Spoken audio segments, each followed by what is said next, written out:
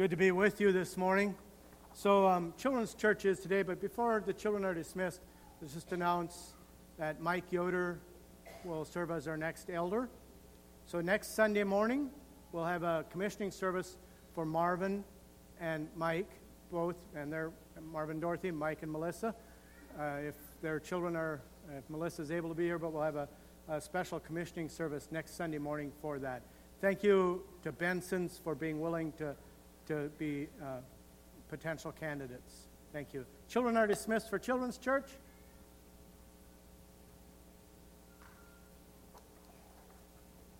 Also, I really appreciate what Murph said, praying for Zalakan. It is exciting to see roughly 70 to 80 people show up to learn.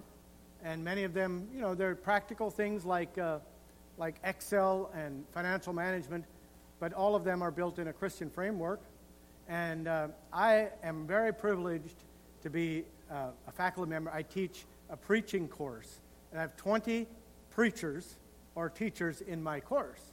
And it is an amazing, they've really pushed me. It's also a joy to have Wayne and Chris in class, but they've really pushed me. And so when Chris, Friday he let us know that he's not feeling well and he can barely talk. And I remembered Paul's words to Timothy that I read to them, be ready to preach. And that means you should be studied ahead of time. Doesn't mean you should just be able to pull it off the cuff, that you should be studying all the time. And so I'm going to, fortunately I'm teaching this class, which reminded me that I need to keep studying, so I've been working on something. Please turn in your copies of the scriptures to 1 John. 1 John. This is an exciting portion of Scripture that connects us to something much bigger than ourselves. 1 John. I'm going to read the first 4 verses of 1 John. That which was from the beginning, which we have heard, which we have seen with our eyes, which we looked upon and have touched with our hands, concerning the word of life. The life was made manifest, and we have seen it, and testify to it, and proclaim to you the eternal life, which was with the Father, and was made manifest to us. That which we have seen and heard, we proclaim also to you, so that you too may have fellowship with us. And indeed our fellowship is with the Father and with His Son, Jesus Christ. And we are writing these things so that our joy may be complete. Now, when I read these words, that which was from the beginning, which we have heard, which we have seen, talk about the Word and the Word becoming flesh. What does that remind you of? Another passage in Scripture. You should read your Bibles, you know. John 1, same writer, same author, where he says, in the beginning was the Word, and the Word was made flesh, and the flesh, in the beginning was the Word, and the Word was made flesh. Oh, and the Word dwelt among us, something like that. So that's his idea of the incarnation of Jesus coming to earth. By the way, one of my Amish preacher friends is challenging me right now about memorizing Scripture. You know, they memorize large portions sometimes, and I need to really work on that. And you can't use the excuse of age, because you can memorize. It's harder, because your brain is fuller, but you should memorize. So that's what I was trying to do with John 1, and you make me nervous, and so it's not your fault. But anyway, so John has this idea about the incarnation. The incarnation is Jesus coming to earth. And for early Christians believed that Jesus came to earth to bring salvation to God's people, Israel, but much bigger than Israel, to the whole world. And it strikes me that we often think about Jesus coming to earth, dying, living here on earth, dying, and then rising again from the dead. We often think about that in terms of what it gives us, eternal life, the opportunity to get to go to heaven. What if that's not how the early Christians thought about it as much. Sure, they thought about it like that, but they actually thought about, what does this do to our lives today? What does it change in our lives today if Jesus was made flesh, and dwelt among us. That's a different perspective than saying it gives me something that I can look forward to in the future. They would have believed that Jesus, and we should too, that Jesus came to earth in physical form, which is important. He actually suffered as a human, which is important because one of the first heresies that comes out against Christianity very early on, shortly, this is 1 John. John probably wrote this. It's one of the last books of the Bible written.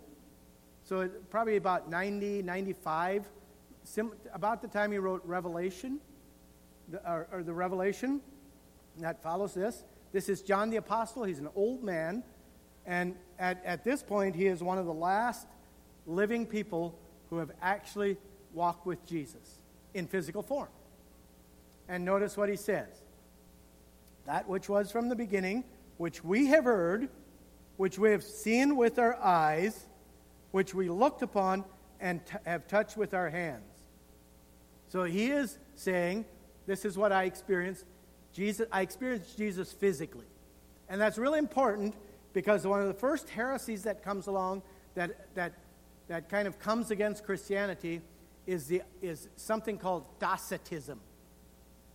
And that's the idea that Jesus wasn't fully human. That he didn't suffer. He was all God and no human, or not fully human. So therefore, he didn't experience life as a human being. So the Greeks believed that matter was evil. So your physicalness is bad. And therefore, how can you assign physicalness to a supreme being, to God? That's where it has its origins there. And so, but John comes against that and saying, no, he was fully human. And that is really important. And actually, it's a very modern day issue to think about what did Jesus really come to earth in physical form? If you listen to the questions behind the questions that people ask, they're often wondering, is Jesus worthy to be followed? Does he know what my life is like? And that is that docetistic question. Does he understand what it means to live in human flesh? And John says, he does. I saw it. I looked on it. I heard it. I touched it. He was human. The Word became flesh and dwelt among us. Now, so the focus of 1 John is to kind of come against that heresy. It's already beginning to rise up. These people say, yeah, but he was not really fully human. And so John says, he was human. And he made a way. And the incarnation, think about this. Jesus coming to earth is actually like an invasion of the devil's territory. So God created a world that is beautiful and good, and man sins, and it becomes, Satan gets a certain amount of territory in human hearts and in the cosmos, in the world, and God says, but I am going to redeem it. And God gives ample time for Israel to build, and it's too long a story. Sometime we need to talk about that story. But then Jesus comes to earth, and it's like a beachhead. It's like D-Day in humanity when Jesus comes to earth, because he is breaching Satan's territory in physical form, which is very important for us. It actually changes our lives much more than thinking simply, I get to go to heaven someday. That's a beautiful thing that I get to dwell. The New Testament does not use heaven as clearly as evangelical Americans do. What it happens in the New Testament, how it talks about heaven, is that we get to dwell with Jesus, wherever that is. Wherever he is, we get to be in his presence, finding full rest and finding full completion there. But Jesus' incarnation and coming to earth is so that we actually can live well today, this week, in Holmes County, Ohio, or wherever you live. The most important doctrine, Christian doctrine, if you want to call it that, is the fact that Jesus, the eternal Jesus, the eternal God, sends Jesus to earth. The Father sends Jesus to earth, sends his own self in the body of his Son to earth, and he lives here. He is born here as a baby. He takes the limitations of humanity so that you and I can have a better life here. And we'll look at what that better life is. So let's just look at the passage again. That which was from the beginning. So is he only talking about the beginning of Jesus' life here on earth? What is the beginning here? What is he saying first in John 1? In the beginning was. It doesn't say God began in the beginning, or it doesn't say in the beginning is God. It says in the beginning was God. He was always here, always there, but in the beginning of the earth, God was there. In the beginning, that which was from the beginning, which we have heard. Now, this is really fascinating.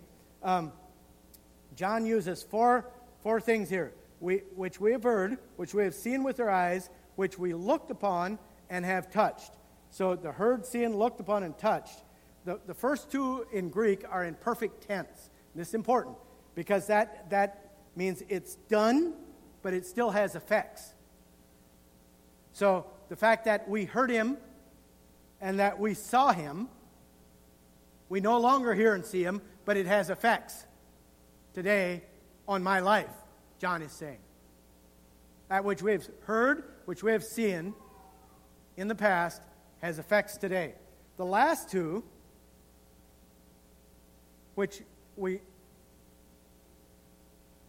looked upon and have touched with our hands. And again, looked upon and touched, seen and looked upon. Why does he use that twice? Because the last two are in aorist tense, making them an act in history. This is an act of history that was. So we saw him, we looked upon him. And notice it's past tense even in English. We looked upon him. We saw him. He was here in physical form. He was not just a whisper, a spirit, a floating, ephemeral body that didn't suffer. He was here. We touched him. I reclined on his breast. Remember? John, at the Last Supper, is closest to Jesus. John touched him. John touched the eternal God. Can you imagine the awe in John?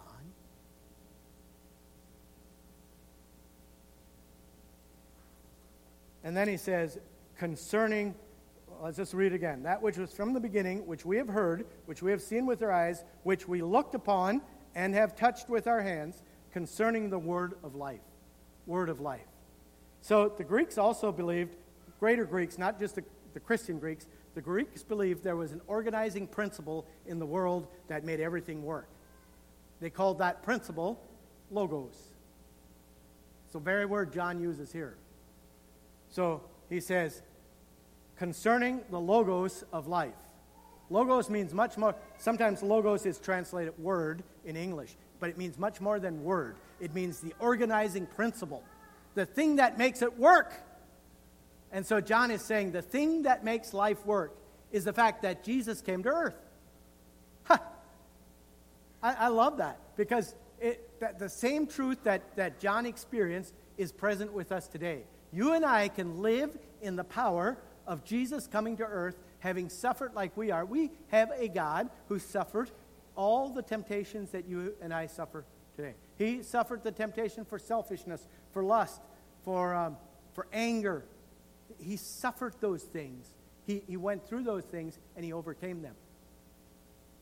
So here's the reason why it's important that Jesus was physical. Because if he wasn't physical, with all the problems of the physical body and the brokenness of humanity, that makes a large portion of the Scripture untrue. We have a high priest who has been touched with the same infirmities that we have. He knows what it's like. So what difference will that make this week in your life? As you think about Jesus coming to earth, and think about Jesus coming to earth, the gospel, the plan of salvation, if you want to call it that, not as simply a fire escape from hell, an opportunity to go to heaven, but an organizing principle around which you live your life. If Jesus is the Word, Logos, the Word of life, then he is the organizing principle of our lives. Interestingly enough, when the early Christians read, let's just keep reading it now in verse 2, the life was made manifest, which means made revealed. The life was revealed. Again, he's coming back at this idea. It was real. The life was revealed. And we have seen it and testify to it and proclaim to you the eternal life. Now, when we read eternal life, we think about a quantity of time that we can't quantify. Right? How long is eternal? None of us really knows. It's just eternal. When the early Christians read that passage, sure, they thought about the fact that they're going to live forever, but to them, Zoe, which is the Greek word life, was much more about a quality of life. Jesus is the organizing principle that gives life richness and fullness. That's so beautiful. We have eternal life. Eternal life does not start when you die. Eternal life starts when you are born into the life of Jesus. That's when eternal life starts. And eternal life is the length of time, but it is also a quality of life, a kind of life that you and I get to experience.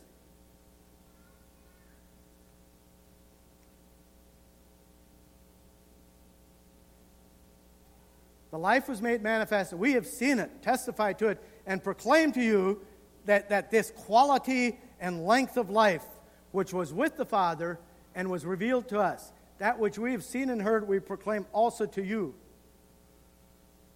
So I'm here to tell you that what John is telling us today is the very same thing he was telling the people he wrote this letter to. Actually, this is probably a sermon that John preached. Wrote out and preached, and it would have been read as a sermon. I actually practiced this. You can read 1 John out loud in about in a little less than between 15 and 20 minutes. So maybe that should be the guiding principle for our sermons. But anyway, so he's saying. So John is telling them, do you really want to experience the richness of the incarnation? The fact that we celebrated Christmas just recently, it ties into this. So Christmas is about Jesus coming to earth as a baby to live among God, among the people that God loves. God is not some angry God up in heaven saying, oh, I hate the world so much, I'm going to send Jesus so that I can overcome that. No, that's not. God loved the world so much that he gave himself so that you and I could experience life in its richness. That's the gospel. That's the gospel. When somebody says, share the gospel with people, you know what you have to share? Your own life. What you've experienced in Jesus.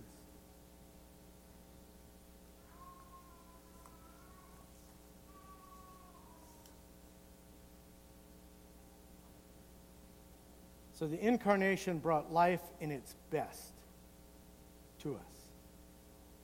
And then because of the incarnation, we can have fellowship with God. We were alienated from God.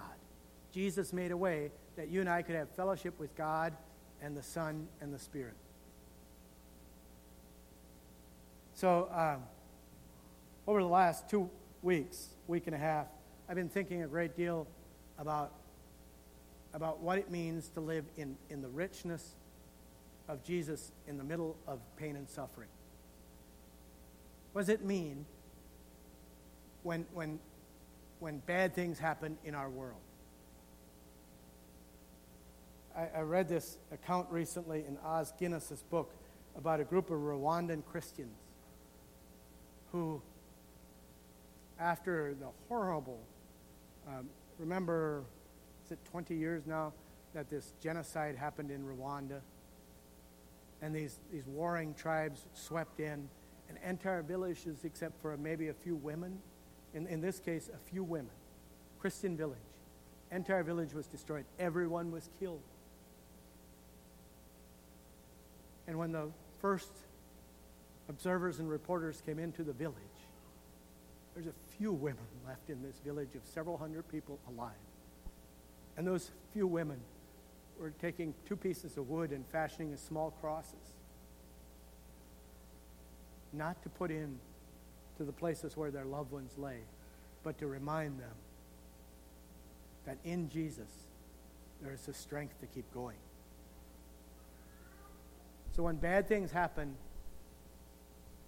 to us, we have something much greater than just our own reserves of strength to draw from. We have the power and the fellowship of God the Father to connect us. Notice what it says. That which we have seen and heard, we proclaim also to you, so that you too may have fellowship with us.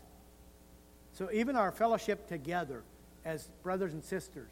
And I'm reminded of Galatians 2, where Paul says, there's these Gentiles and then there's the Jews. And they couldn't get along except for one place, that is the church of Jesus Christ, because the power of Jesus overcomes all those boundaries. And suddenly there is a common ground for people with diverse backgrounds, diverse views, to find a space where they can together worship. That word fellowship is koinonia. It's where we get our word for communion. So last Sunday we celebrated communion. And in that togetherness, we were saying, we have something in common with each other. So we can have fellowship. That is a result. A result of eternal life, the word of life, is fellowship. And then he closes this passage by saying, and we are writing these things so that our joy, or your joy, may be complete. Now, it doesn't mean complete. The word complete here doesn't mean ended, like completed. It means to fill up, so that your joy might fill up. John is an old man who has lived in exile. He's suffered horribly. He's seen all his comrades. By the time he writes this, most likely all the other disciples are dead. And he has experienced horrible things in life as a believer. But he said, you know what? All those things that happened, because Jesus came to earth in fleshly form. He came to earth as a baby. He lived here among us. I touched him. I saw him. You have the opportunity to be touched by him, to see him, to experience him, the word of life. You can have fellowship with each other that is deep, rich, and meaningful. You can have fellowship with the Father, the ultimate organizing factor of the universe. You can have fellowship with him. And you can have joy that keeps building. Because we understand the grand and glorious truth that what we experience here in fleshly form is not all there is. That someday Jesus will return to earth in whatever manner that is, and we will rule in the new heaven and the new earth with him. See, one of the overriding things that the early church believed is the fact that someday this will change. It may not be in my lifetime, but this will change. And Jesus will create a new heaven and a new earth, and I will be known to my fullest. Now we see through a glass darkly, but then face to face. I will be known to my fullest, and I will experience the fullness of the richness of the gifts that God gave me, the gifts that God gave my brothers and sisters, the gifts that God gave to the body, and the gift, the ultimate gift of Jesus. And we can live in the richness of that, knowing that this is not all there is. And that is actually exciting. You know, I get excited about saying, you know what, we're not done. I also get excited about thinking about Christianity not as some kind of future thing where I get to experience something in the future, but as something I can experience now. Fellowship, connection, but the joy of knowing that Jesus is bigger than my world and that Jesus is bigger than me. Let's stand together. So what does this mean this week?